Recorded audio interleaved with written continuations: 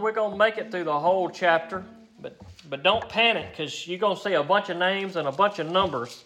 Well, we're not going to read all those tonight. You can go back and read those later if you'd like to, but just for time's sake, it's kind of a tough read reading through some of that. That's a genealogical record of those who had come back to Jerusalem after the exile. We'll talk more about that when we get there. Nehemiah chapter 7.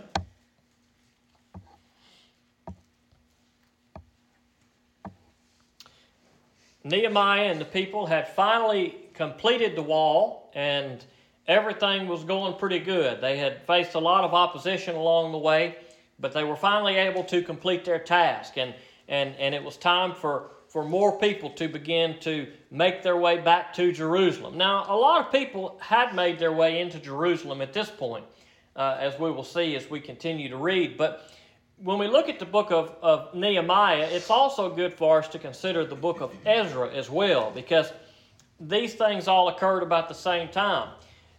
The things of the book of Ezra occurred before the book of Nehemiah, and at one time, it is most likely that Ezra and Nehemiah were just one book that covered all of these events, and it was probably put together by Ezra. Now, when God's people were led out of captivity by the Persians after they had been conquered by the Babylonians, they made their way back to Jerusalem, and Zerubbabel is the one that brought them back into Jerusalem, and we see that in the book of Ezra.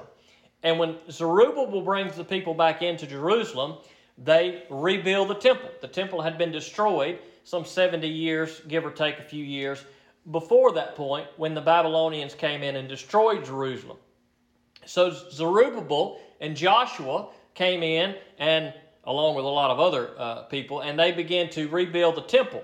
Well, from the beginning of the book of Ezra to the end of the book of Ezra, right kind of in the middle of the book, there's about a 60-year gap, a 60-year span that the book of Ezra doesn't cover, but coincidentally, that's the same time period that the book of Esther took place. And so Ezra, Esther, Nehemiah, all of those books happened around the same time. So we have the people moving back into Jerusalem and building the temple. Then there's a long gap in the middle of the book of Ezra as far as time goes.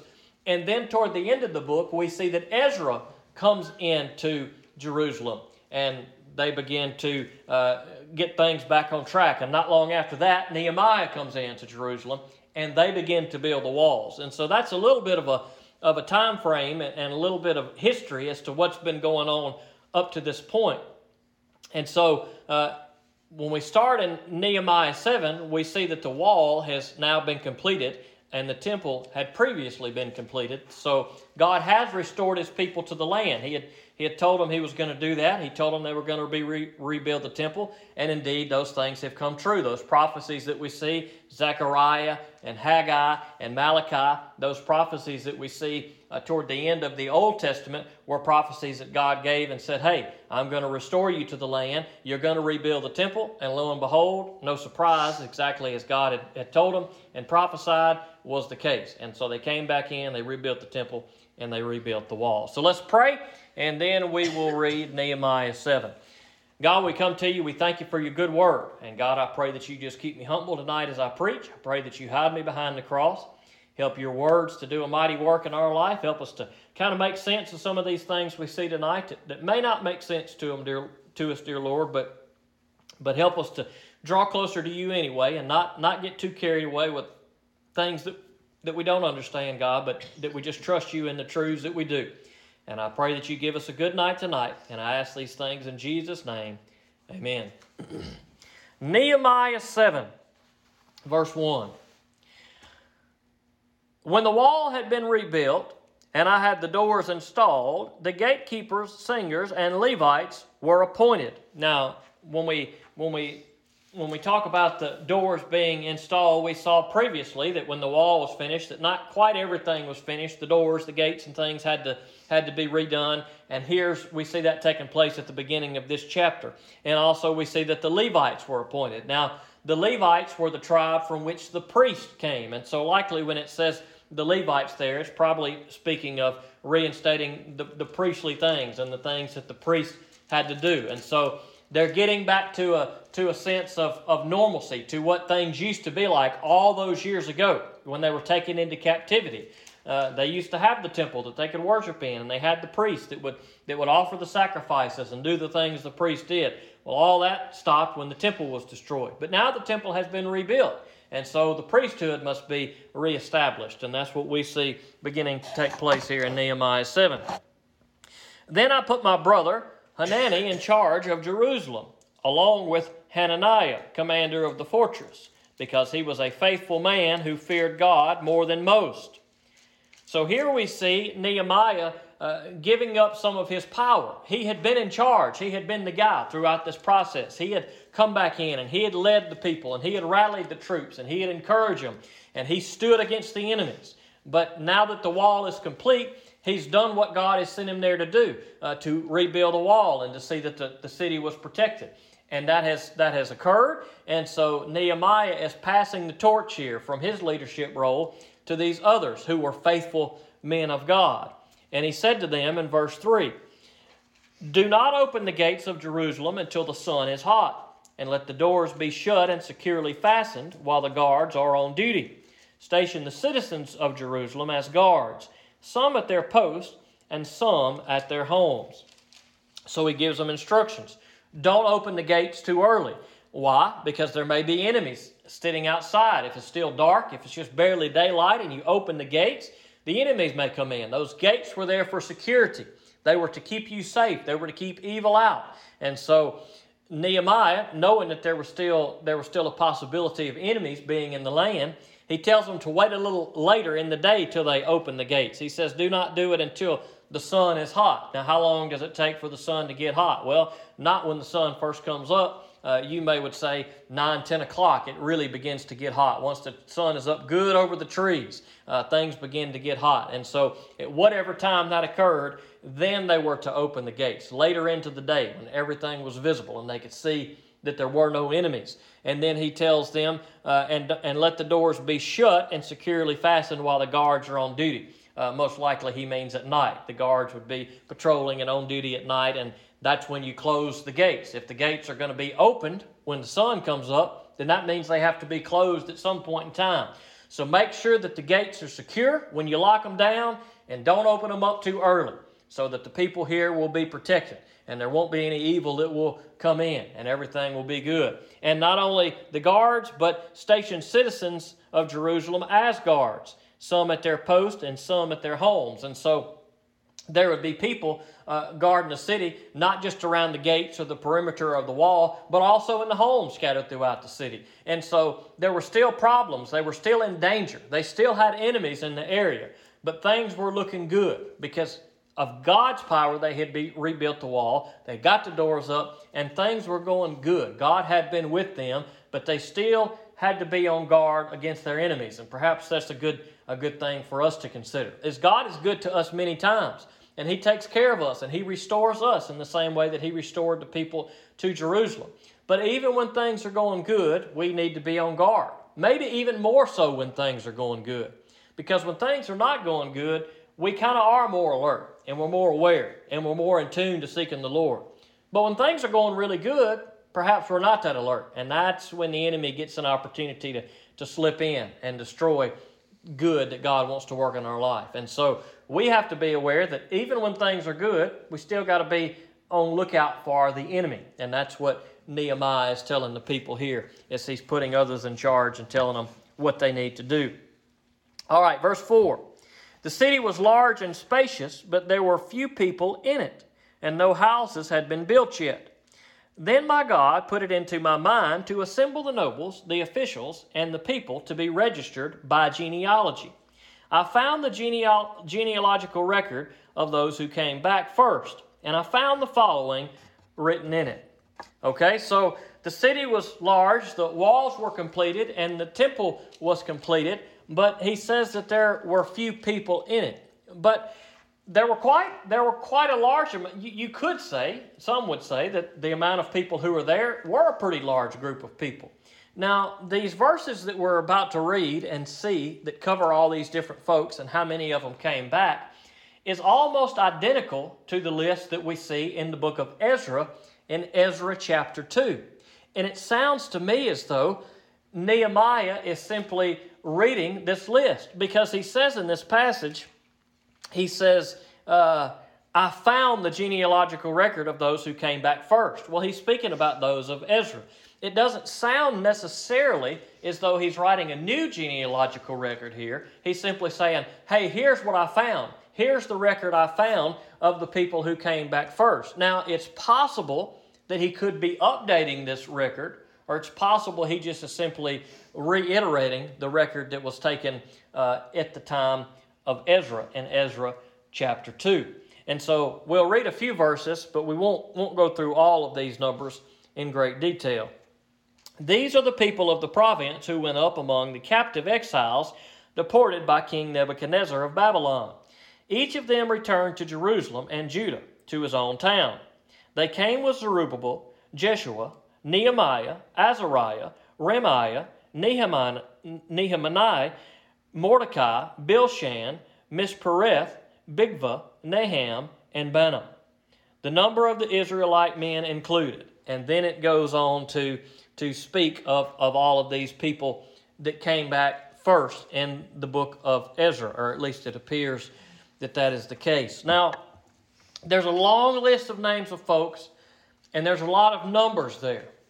If you go back and read Ezra chapter 2, and you compare it to Nehemiah chapter 7, you will see that there are some differences in that list. Now, this is the kind of thing that those who want to disprove the Bible will often turn to and say that, well, the Bible is contradictory. Now, I will be honest with you. I haven't come up with a good answer as to why these numbers are so different, and a few of the names are different in the way they are. It is believed that Ezra is the one who compiled both the book of Ezra and the events that occurred and the events of Nehemiah. If the same person is making the book, then it seems like that they would have noticed those numbers were different. And so there's a couple of ways that we can take differences like this. Some of these numbers are exactly the same. The majority of them are exactly the same. But some of them are different. And there's quite significant differences in some of them. So one possibility is that the list of Ezra was made before the exiles left for Jerusalem, and that when they actually got to Jerusalem, those numbers had changed. And so the account in Ezra is covering the group that they thought were coming to Jerusalem, and the book of Nehemiah is covering the group that actually came to Jerusalem. Well, that's a possibility, but the only real issue with that possibility is that these two events occurred a long time apart, like 80, 90 years apart. And so what's the likelihood that over a 90-year span that almost all of these numbers remained exactly the same, including people who would have died and people who would have been born? Now, it's certainly possible that could be the case, but that seems kind of unlikely too, that the majority of these numbers, counting people who died and lived, would somehow still equal almost exactly the same thing. And so there's no real good answer as to why these numbers differ. It could be that there were simply scribal errors in copying the numbers. Whenever the numbers were copied originally, those from the book of Ezra, they were one set of numbers, and as the scribes recopied those numbers, that perhaps some numbers changed. Now, when we look at some of these numbers, we say, man, well, this number is way different than that number. Well, that's because we're looking at them in our English numbers, the way we understand numbers. But the way numbers are written in different languages, it may be one little dot or one little line that looks very similar to a different number, which changes it to a completely different number. And so we have to acknowledge that there are differences here. We cannot ignore the fact that there are differences in these numbers. As to why these numbers are different, I really don't know the answer to that. Now, as we read through all of these different numbers through this list, when we come down to verse 61, we see kind of a change in the language that's talked about here. So these people would have come from Babylonian captivity. They would have come back into Jerusalem when the temple was rebuilt. And ever how these numbers have been decided upon, they're close enough that we can say, okay, this is not that far off. As to why these numbers changed, it's really hard to know. But I don't think a difference in number in this instance in any way disproves what Scripture says. There are certainly some areas in Scripture where things are different and they don't match up even though they cover the same event. But those things are so few and far between that we can ascribe most of those things to scribal errors throughout the years. Because when we talk about the Bible being translated, it's not like we have the original letters that Paul wrote or the original writings that Moses wrote. We have copies of copies of copies that's been copied hundreds of times. And so sometimes humans do make errors. And that may be some reason why some of these things differ. But we won't get caught up too much in that tonight. But I didn't want to not acknowledge those differences because you will notice them when you read Ezra 2 and Nehemiah 7. But I'd encourage you to research that, and there are lots of good explanations as to what could be the cause, but I haven't found any that have really been satisfactory to me. But you may find some that explain it, and I would love for you to share them with me if you do, because it's an interesting question. But when we get to verse 61, we see a shift. The following are those who came from Tel Melah, Tel Harsha, Shereb, Adon, and Emer, but were unable to prove that their families and ancestors were Israelites. Delaiah's descendants, Tobiah's descendants, and Nekoda's descendants, 642. And from the priests, the descendants of Hobiah, the descendants of Hakaz, and the descendants of Barzillai, who had taken a wife from the daughters of Barzillai, the Gileadite, and was called by their name. These searched for their names in the genealogical records, but they could not be found. So they were disqualified from the priesthood. Okay, so there's a few people in this list, and they can't find their genealogy. They can't really pin down and connect themselves to the Israelite bloodline, and so they were disqualified from the priesthood. Now, don't confuse that with they were kicked out of being part of Israel because they couldn't determine their bloodline. They couldn't be priests because they weren't real sure about their bloodline, and so this matter was going to have to be investigated. And we see that in verse 65. The governor ordered them not to eat the most holy things until there was a priest who could consult the Urim and the Thummim. And so the priest would eat the most holy things. But these people, since their ancestry and genealogy couldn't for sure be traced, then they needed to hold off on these things until it could be determined if they qualified to be priests or not. And then we see something mentioned that's kind of odd because we don't see it much in Scripture. But he said, wait until the priest can consult the Urim and the Thummim. Now, what in the world is the Urim and the Thummim? Well, this is something that we see mentioned on a few occasions in Scripture. But we are never really given a good definition to explain to us how this Urim and Thummim works. Now, if you want to turn to Exodus, you can, or if you want to just listen, I'm going to go through a few different scriptures here because we don't come across Urim and Thummim too much in Scripture. It's very seldom referenced. And so since we're coming to it tonight, we're going to spend a few minutes on it so we can get an idea of what's being talked about. But in Exodus 28 verse 30, we see this command that God gives, that the priests are to have this Urim and Thummim placed into the breastplate of the priestly garments that they are to wear.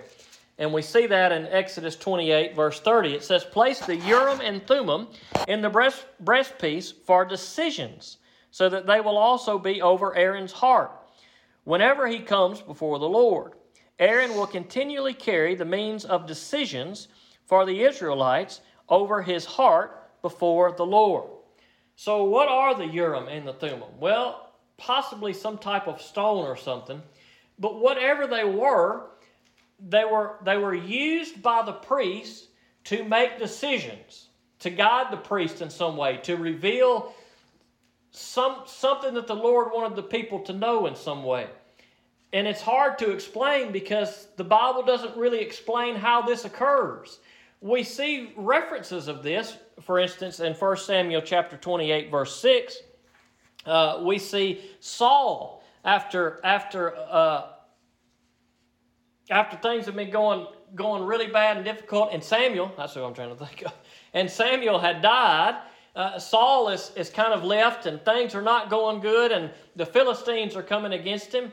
And it says in 1 Samuel 28, verse 6, that he inquired of the Lord, but the Lord did not answer him in dreams, or the Urim, or by the prophets.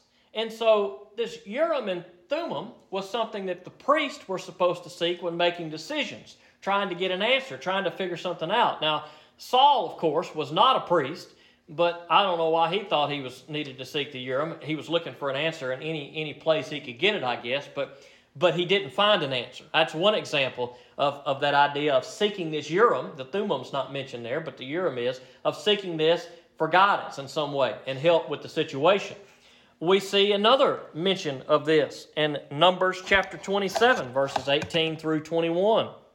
This is Moses is kind of handing the torch over to Joshua to take over for him once Moses is gone. And in Numbers 27, verse 18, it says, "The Lord replied to Moses, 'Take Joshua, son of Nun, a man who has the Spirit in him, and lay your hands on him.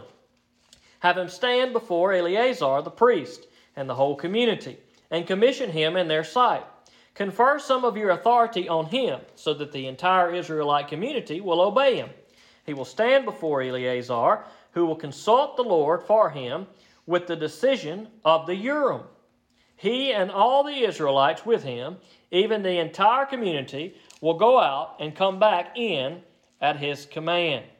And so here we see another priest, Eleazar, during this experience. And what is he doing? He's going to consult the Urim. And so the Urim is supposed to guide the priest in some way, shape, or form. But what that looks like, it's really hard for us to know. And then one more possible reference we see where neither of these are mentioned by name occurs in 1 Samuel chapter 23, verse 9 through 11. When David learned that Saul was plotting evil against him, he said to Abiathar the priest, "Bring the ephod." Then David said, "Lord God of Israel, your servant has heard that Saul intends to come to Keilah and destroy the town because of me. Will the citizens of Keilah hand me over to him? Will Saul come down as your servant has heard? The Lord God of Israel, please tell your servant." The Lord answered, "He will come down." Now, it's not specifically mentioned, the Urim and the Thummim here, but it does mention Abiathar the priest, and he tells him to bring the ephod. Now, that would have been what the priest would have wore. And so it's possible that reference to the ephod would have also been a reference to the Urim and Thummim, which would have been in the breastpiece of what the priest would have worn.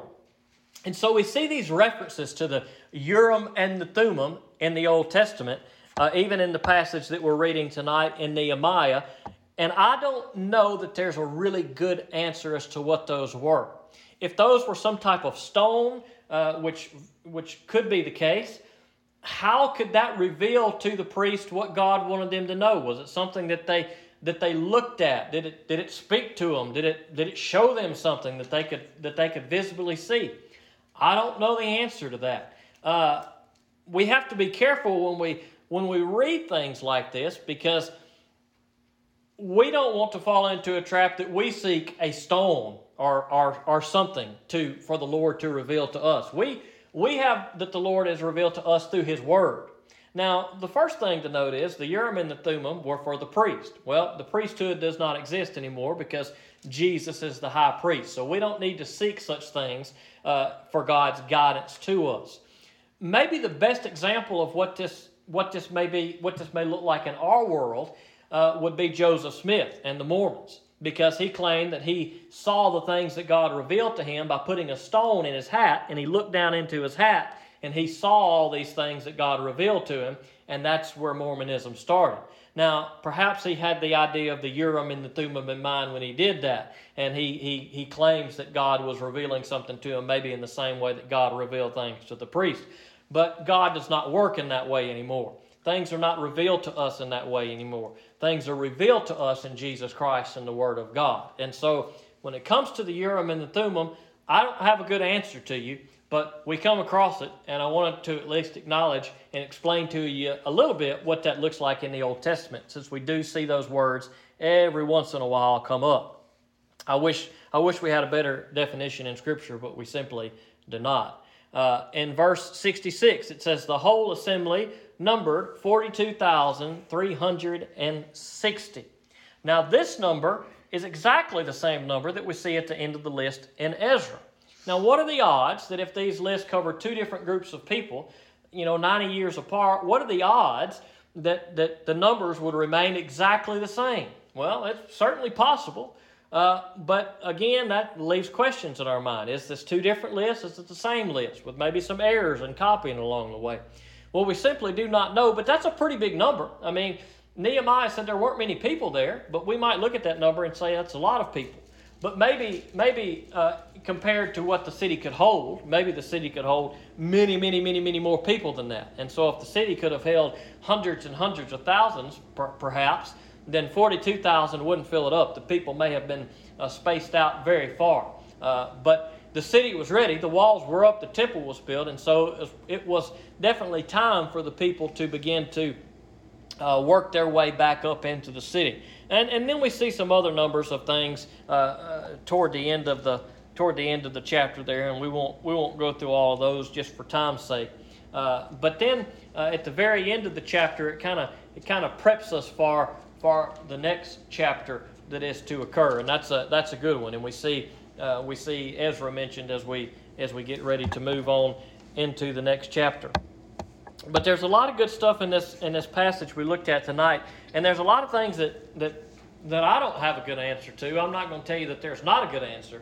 I'll just tell you that I don't have a good answer to some of those differences in numbers and a good explanation of the Urim and the Thummim. And that's one of those things that maybe we say, well, I can't wait to get to heaven so I can ask God about that Urim and Thummim. But chances are when we get to heaven, we probably won't care about the Urim and the Thummim, so it won't make any difference. And so that may be something we'll just have to be left to ponder as long as we're in this world. But one of the things we see when we look at this passage is we see that God has restored His people. And we see in the case of Nehemiah and those people, well, even though they had been restored to Jerusalem, the gates still had to be shut. Even though they had been restored to Jerusalem, things were kind of difficult because they weren't sure who would qualify to be a priest and who wasn't, whose name was properly recorded and written in the genealogy. And in some way, I think that there's a connection here to a better future. Because we see in Nehemiah's case, the gates still had to be up. There were still enemies. It still was uncertain about the genealogy.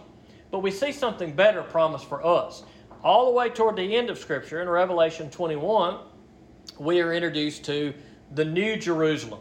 That's going to be a great place. Now, in Nehemiah's day, they lived in the Old Jerusalem. But the New Jerusalem is going to be a much better place. And in Revelation 21, verses 22 through 27, it says, I did not see a sanctuary in it, that is, in the New Jerusalem, because the Lord God, the Almighty, and the Lamb are its sanctuary. The city does not need the sun or the moon to shine on it, because God's glory illuminates it, and its lamp is the Lamb. The nations will walk in its lights, and the kings of the earth will bring their glory into it. Each day its gates will never close, because it will never be night there. Now, that's a good comparison to what we see in the Jerusalem of Nehemiah's day. They had to close the gates at night. Why? Because that's when the enemy comes in. That's when you're in danger at night.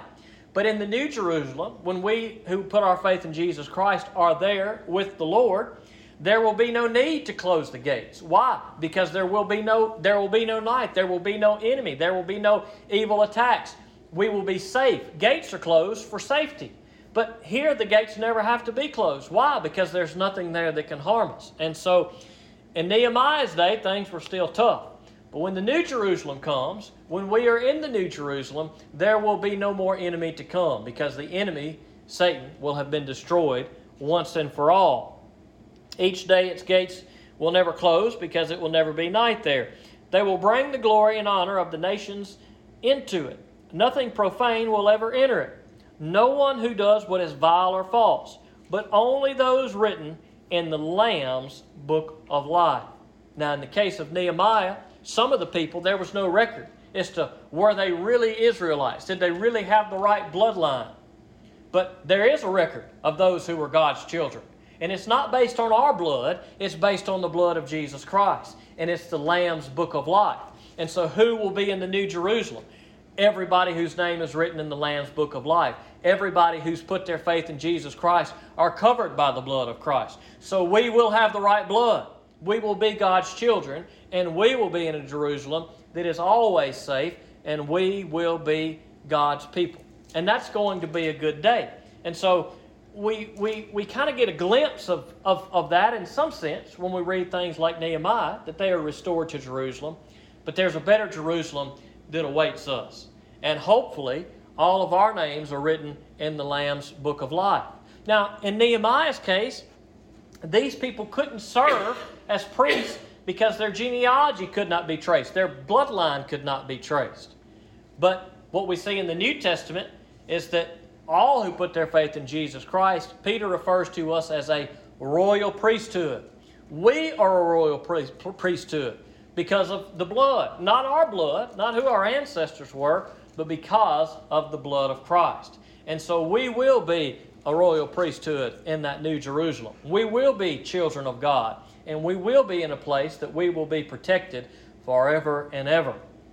So what about us? What about those people of Nehemiah's day when they got? I wonder what they were thinking when they said, man, I hope my name is found in the genealogy. I hope my ancestry checks out. I hope I have the right blood. But what about us? What about us when we stand before the Lord and the Lord looks at the Lamb's Book of Life? Will our name be in there? Will we be covered by the blood of Jesus Christ? Well, I hope so, because that's the only way that we are considered the royal priesthood, the children of God, is if our name is written in the Lamb's Book of Life. And if it is, we one day will go into that New Jerusalem, and it will be a good day. Far better than the old Jerusalem that Nehemiah and Zerubbabel and all those others built the wall and the temple for, because we are a temple of God. God dwells in us, and we will be with Him one day if we put our faith in Jesus. Let's pray. Father God, we come to you. Thank you for a good word. Some of these things are tough, dear Lord. Help us not to get too caught up with these numbers that are different. Help us to study them and understand them as best we can. But God, your word is true, and your word is good, and it is trustworthy. So even if we don't have answers as to why some of these things don't add up, well, let us not lose heart, because we do know that your Son Jesus is the Savior of the world. That's clear. There's no contradictory. There's no differences there. God, your word lines up time and time again to tell us the truth of Jesus Christ. So I pray, God, that you would help us to put our faith in Him, that we would be part of that royal priesthood that Peter talks about. God, that our names are written in the Lamb's Book of Life.